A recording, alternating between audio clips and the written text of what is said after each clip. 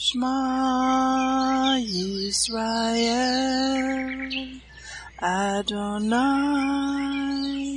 Eloheinu, Adonai Echad,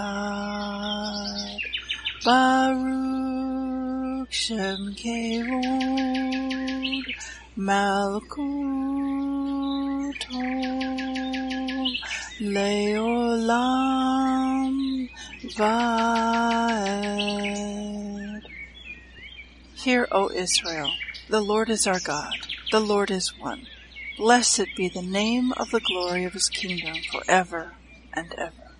Amen. Good morning, Mishpachah. Welcome to the Daily Audio Torah.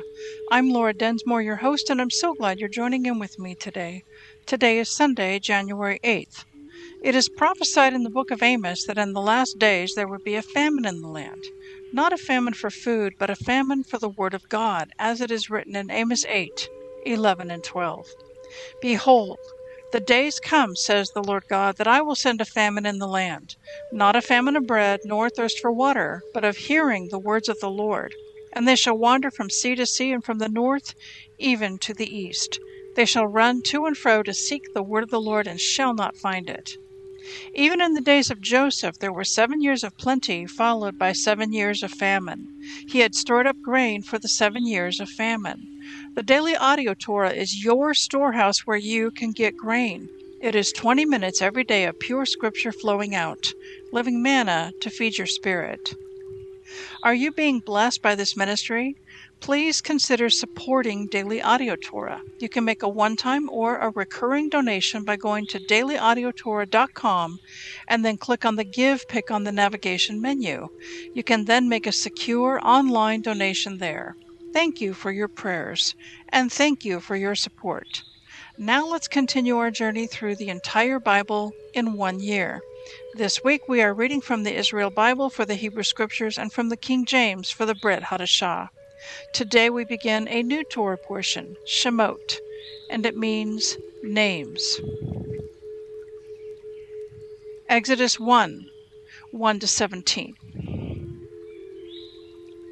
These are the names of the sons of Israel who came to Egypt with Jacob, each coming with his household: Reuben, Shimon, Levi, and Yehudah; Issachar, Zebulun, and Benjamin; Dan and Naphtali; Gad and Asher.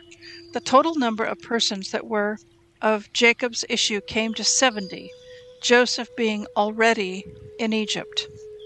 Joseph died, and all his brothers and all that generation. But the Israelites were fertile and prolific. They multiplied and increased very greatly, so that the land was filled with them.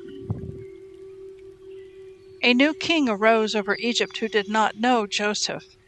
And he said to his people, "Look, Bnai Israel are much too numerous for us. Let us deal shrewdly with them so that they may not increase. Otherwise, in the event of war, they may join our enemies in fighting against us and rise from the ground." So they set taskmasters over them to oppress them with forced labor, and they built garrison cities for Pharaoh, Pithom and Ramesses. But the more they were oppressed, the more they increased and spread out, so that the Egyptians came to dread the Israelites. The Egyptians ruthlessly imposed upon the Israelites the various labors that they made them perform. Ruthlessly, they made life bitter for them, with harsh labor at mortar and bricks, and with all sorts of tasks in the field. The king of Egypt spoke to the Hebrew midwives, one of whom was named Shiphrah, and the other Puah, saying, "When you deliver the Hebrew women, look at the birth stool. If it is a boy, kill him. If it is a girl, let her live." The midwives, fearing Hashem, did not do as the king of Egypt had told them. They let the boys live. Matthew 6:25-7:14.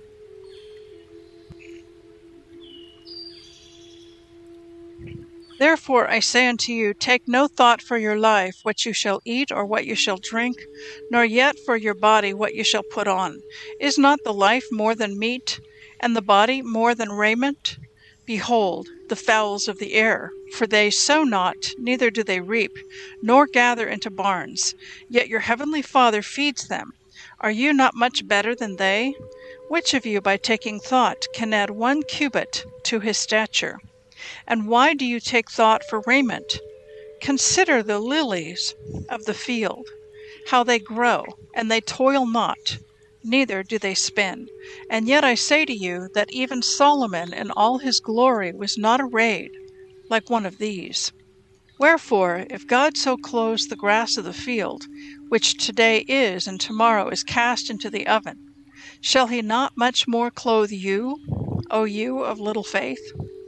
Therefore take no thought, saying, what shall we eat? Or what shall we drink? Or what shall we be clothed? For after all these things do the Gentiles seek. For your heavenly Father knows that you have need of all these things. But seek first the kingdom of God and his righteousness, and all these things shall be added unto you.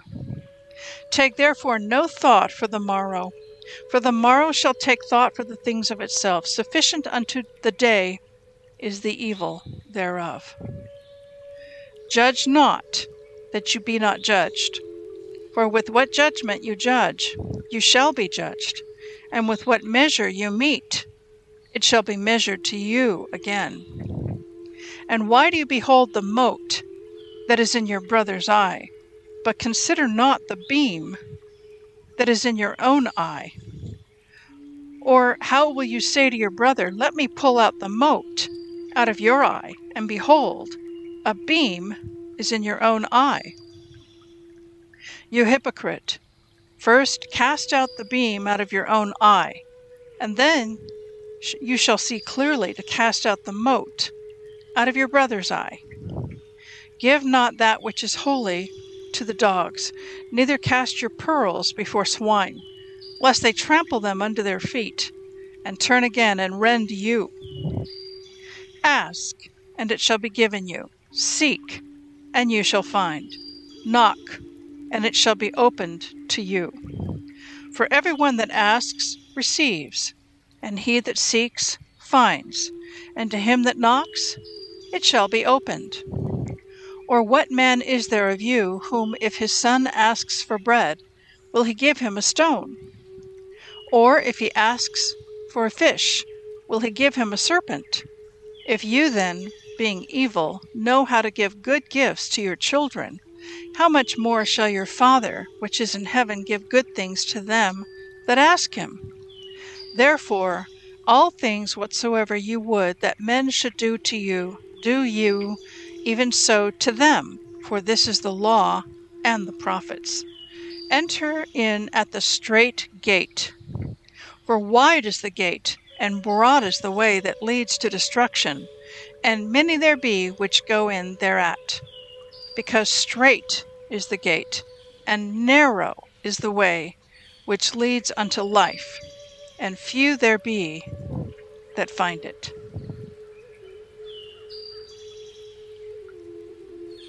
Psalm 8, 1-9.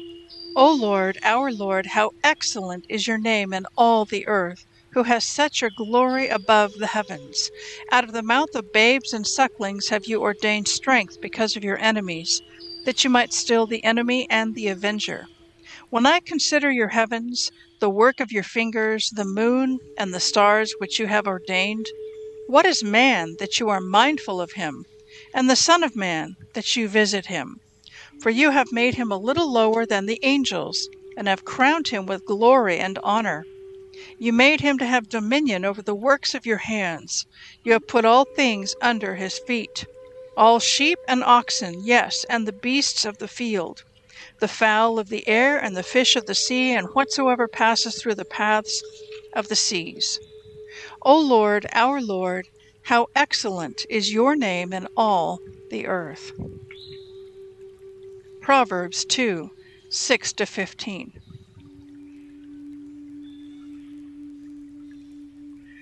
For the Lord gives wisdom. Out of his mouth comes knowledge and understanding. He lays up sound wisdom for the righteous. He is a buckler to them that walk uprightly. He keeps the paths of judgment and preserves the way of his saints. Then shall you understand righteousness and judgment and equity, yes, every good path. When wisdom enters into your heart and knowledge is pleasant to your soul, discretion shall preserve you, understanding shall keep you, to deliver you from the way of the evil man, from the man that speaks froward things, who leave the paths of uprightness, to walk in the ways of darkness, who rejoice to do evil, and delight in the frowardness of the wicked, whose ways are crooked, and they froward in their paths. I want to speak to you today from our reading from the Torah portion from Exodus chapter 1, and then we're going to jump into Matthew chapter 6 and 7, which is a continuation of the Sermon on the Mount from Yeshua. And as we start in the book of Exodus, it names the names of the sons of Israel, the sons of Jacob, who came to Egypt. And it lists all 12 of those sons: Reuben, Simon, Levi, Yehuda, or Judah, Issachar, Zebulun, Benjamin, Dan, Naphtali, Gad, and Asher, and then, of course, Joseph, who was already there. Now, why is that important for us to consider? Because 400 years later, or by some accounts or reckonings, it's 430 years later, when the Hebrews leave Egypt, it is their ancestors, their descendants, not their ancestors, their descendants, who are leaving Egypt to come out of oppression and slavery. And so they are the descendants of these 12 sons of Jacob. In other words, it's all 12 tribes, their descendants. And so who was it that left Egypt? It wasn't just the Jews. The Jews would be from the tribe of Judah, but we have 11 other tribes that leave Egypt. So it's all 12 tribes that leave Egypt. Not just Judah, the Jews, but all 12 tribes. So I wanted to make that point. Okay, so now what begins to happen is that the Egyptian, a new king, rises up in Egypt who does not know Joseph. And so the favor that was upon Joseph is lifted. The favor that was upon Joseph and his people is lifted. And we're going to really take this apart, because biblical history is prophecy, and as it was, so shall it be. And we are now living in days very similar to the days that the Hebrews were experiencing when they lived in Egypt. And how God dealt with the situation then and how he delivered his people then is going to be very similar to how God deals with the situation today and how he's going to deliver his people today. So let's look at what those dynamics were. And so this new king who's reigning over Egypt says in verse 9, he said to his people, "Look, Bnei Israel are much too numerous for us." So in his mind, there's a population problem. There's too many of the Hebrews, too many of the Israelites. And what do the New World Order globalists, what is their perception of the world? I'm talking about Klaus Schwab, Bill Gates, the leaders of the New World Order regime. Well, they are eugenicists. They are firm believers in decreasing the world's population. In fact, the Georgia Guidestones, before they were destroyed, you could actually read their principles of what they believe. And one of those principles is that they want to get the population down to quite a bit less than what it is now. And so why did Bill Gates get out of the computer software business when he was running Microsoft and get into the vaccine business? And he has invested through his Bill and Melinda Gates Foundation millions and millions of dollars invested in research for pharma companies that are doing research on vaccines, and in particular the COVID-19 vaccine. Why? Because it's all about depopulating the earth. It's all about getting fewer numbers upon the earth. Okay, so back then, what did Pharaoh do? He said, there's too many of them. We need to do something. What are we going to do? Verse 11, they set taskmasters over them to oppress them with forced labor. And they built garrison cities for Pharaoh, Pithom and Ramesses. So they began to oppress them. And they were living in slave conditions. And what's going on today globally, not just in the US, but all over the world, in Australia, in New Zealand, throughout Europe and the UK and Canada, throughout the world, what do we see? We see tyranny. We see medical tyranny with forced mandates, forced jabs, forced social distancing and wearing the masks, and restrictions on travel, restrictions on being able to get out and move about freely with your life. So we see the same trend today as what went on then, tyranny, the rise of tyranny. Continuing on, Pharaoh says, we see this principle in verse 15. The king of Egypt spoke to the Hebrew midwives, one of whom was named Shiphrah and the other was named Puah, and told them in verse 16, when you deliver the Hebrew women, look at the birth stool. If it's a boy, kill him. If it is a girl, let her live. This is nothing short of genocide, infanticide, to kill babies upon birth, and focusing on the males because they didn't want there to be, they wanted to depopulate them. And so they're using infanticide to do it. But the midwives who feared God did not do as the king of Egypt had told them, and they let the boys live. What do we see today? We see tremendous abortion. And in fact, a recent bill that has passed in the Congress in the U.S. is putting millions of dollars of abortion funding in regions of the U.S. where they consider the region to be a natural resource that is something to be preserved and protected, and they want to keep the population in that area down. And so they put a whole bunch of abortion dollars in those regions to keep the population down. And so we see, the Democratic Party, they're totally pro-abortion.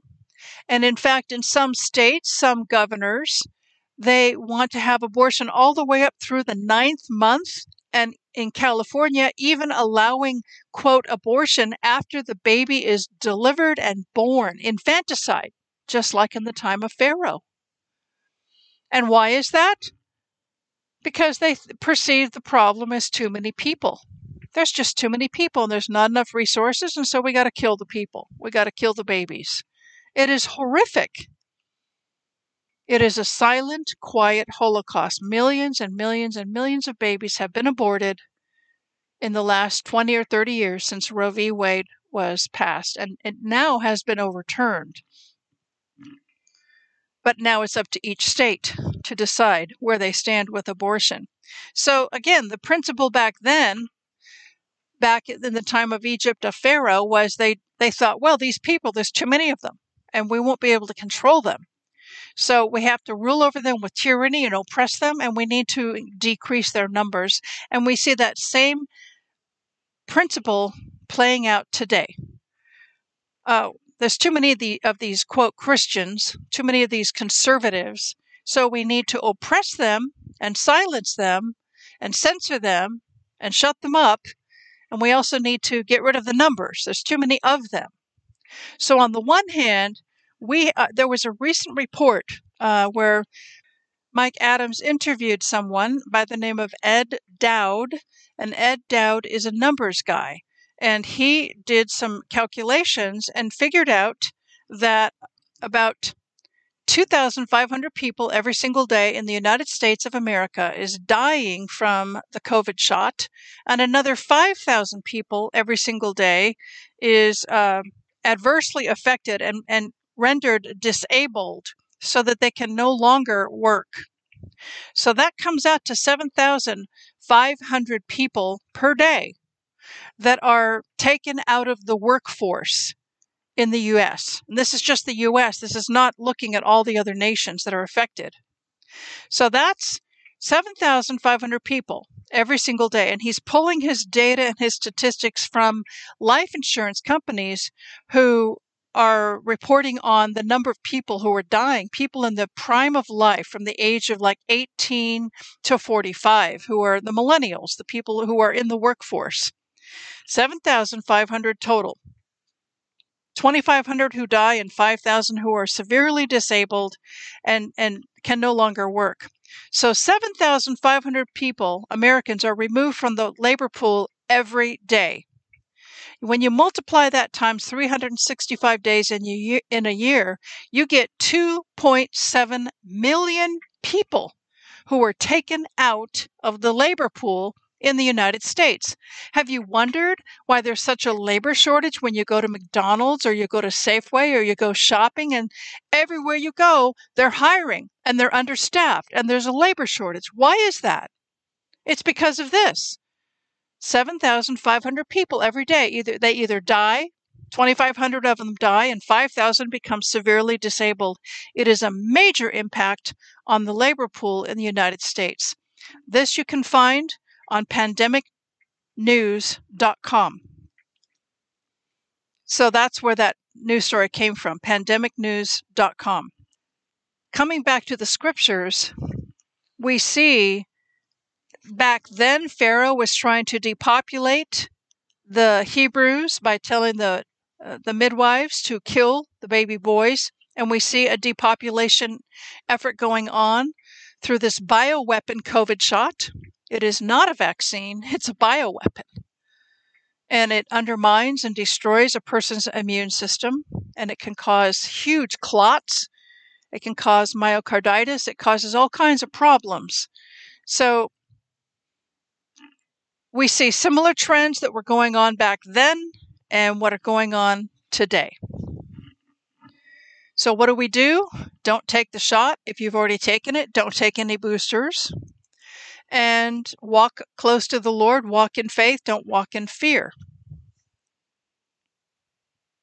So now I want to jump into Matthew. And we're going to look at Matthew 6 and 7, continuing on with the Sermon on the Mount. And we see some very important kingdom principles here. Yeshua says in Matthew chapter 6, verse 33, "Seek first the kingdom of God and his righteousness, and all these things shall be added unto you." So it's a kingdom principle. Now, this is hard. This is not easy because we're all being stretched. Everything is more expensive. Food is more expensive. Every time I go to the grocery store, which is about once a week, the prices are up. And the gas prices are high. And the inflation is really taking a big bite out of people's budgets. And so it's very difficult to make the ends meet right now. But we need to focus, if we make Yeshua and his kingdom first and foremost in our life, then he's promising here that if we do that, that he will take care of all of our basic needs. In other words, what he's saying is, look at all the birds of the air. They don't labor and spin and toil, and yet the Heavenly Father takes care of them.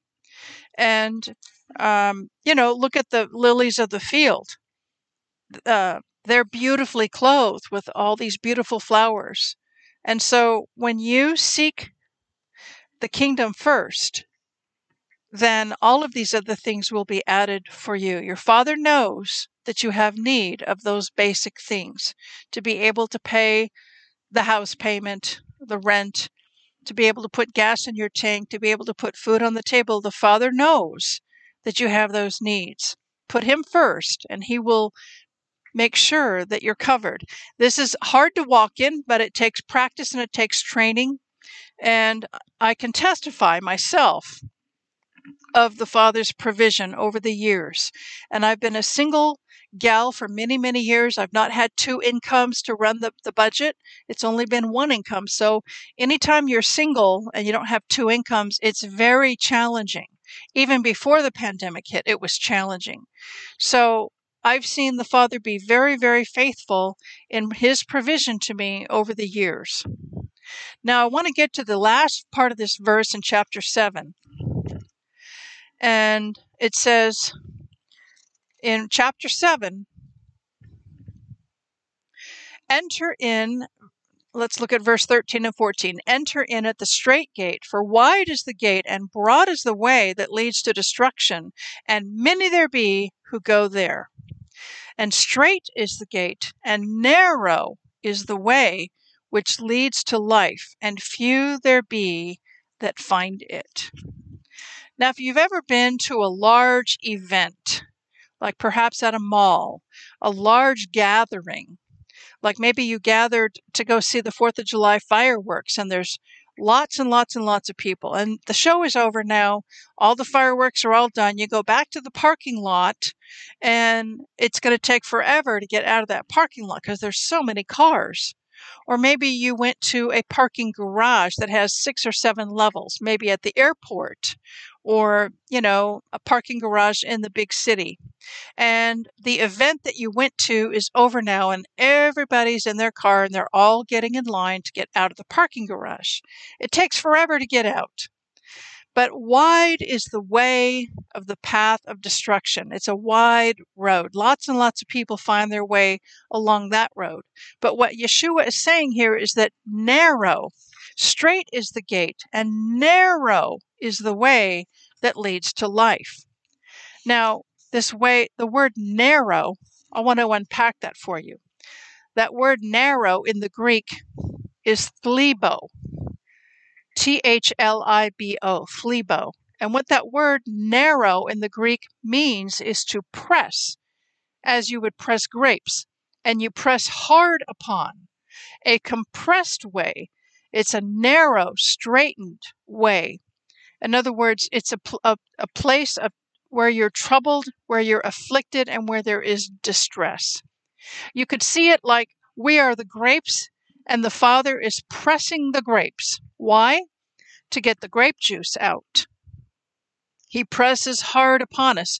Or you could think about it like you're the baby going through the birth canal. And the birth canal is a very tight place. As the baby comes down that birth canal, it's a very constricted, compressed place until you come forth and come out into a wide open place.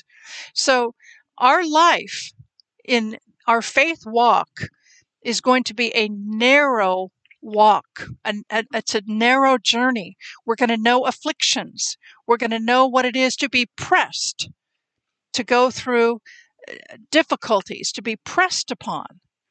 And that's just the norm. Wide is the road to destruction. Many find it. That way it appears to be the easy way.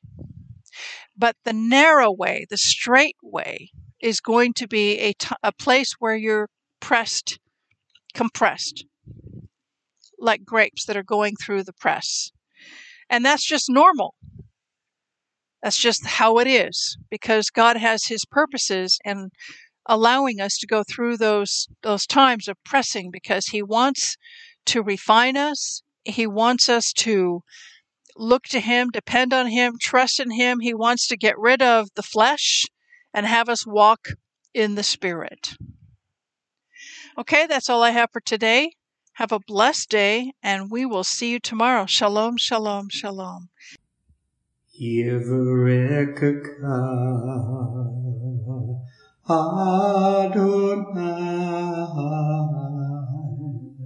Vish Mareka Yair Adonai Panav Ilaka Vikuneka Isa Adonai Panav Ileka Vayasem Leka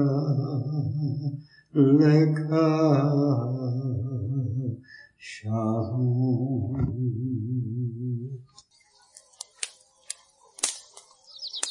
The Aaronic blessing from Numbers chapter 6, 24 to 26.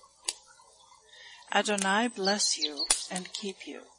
Adonai make his face to shine upon you and be gracious to you. Adonai lift up his countenance upon you and give you peace.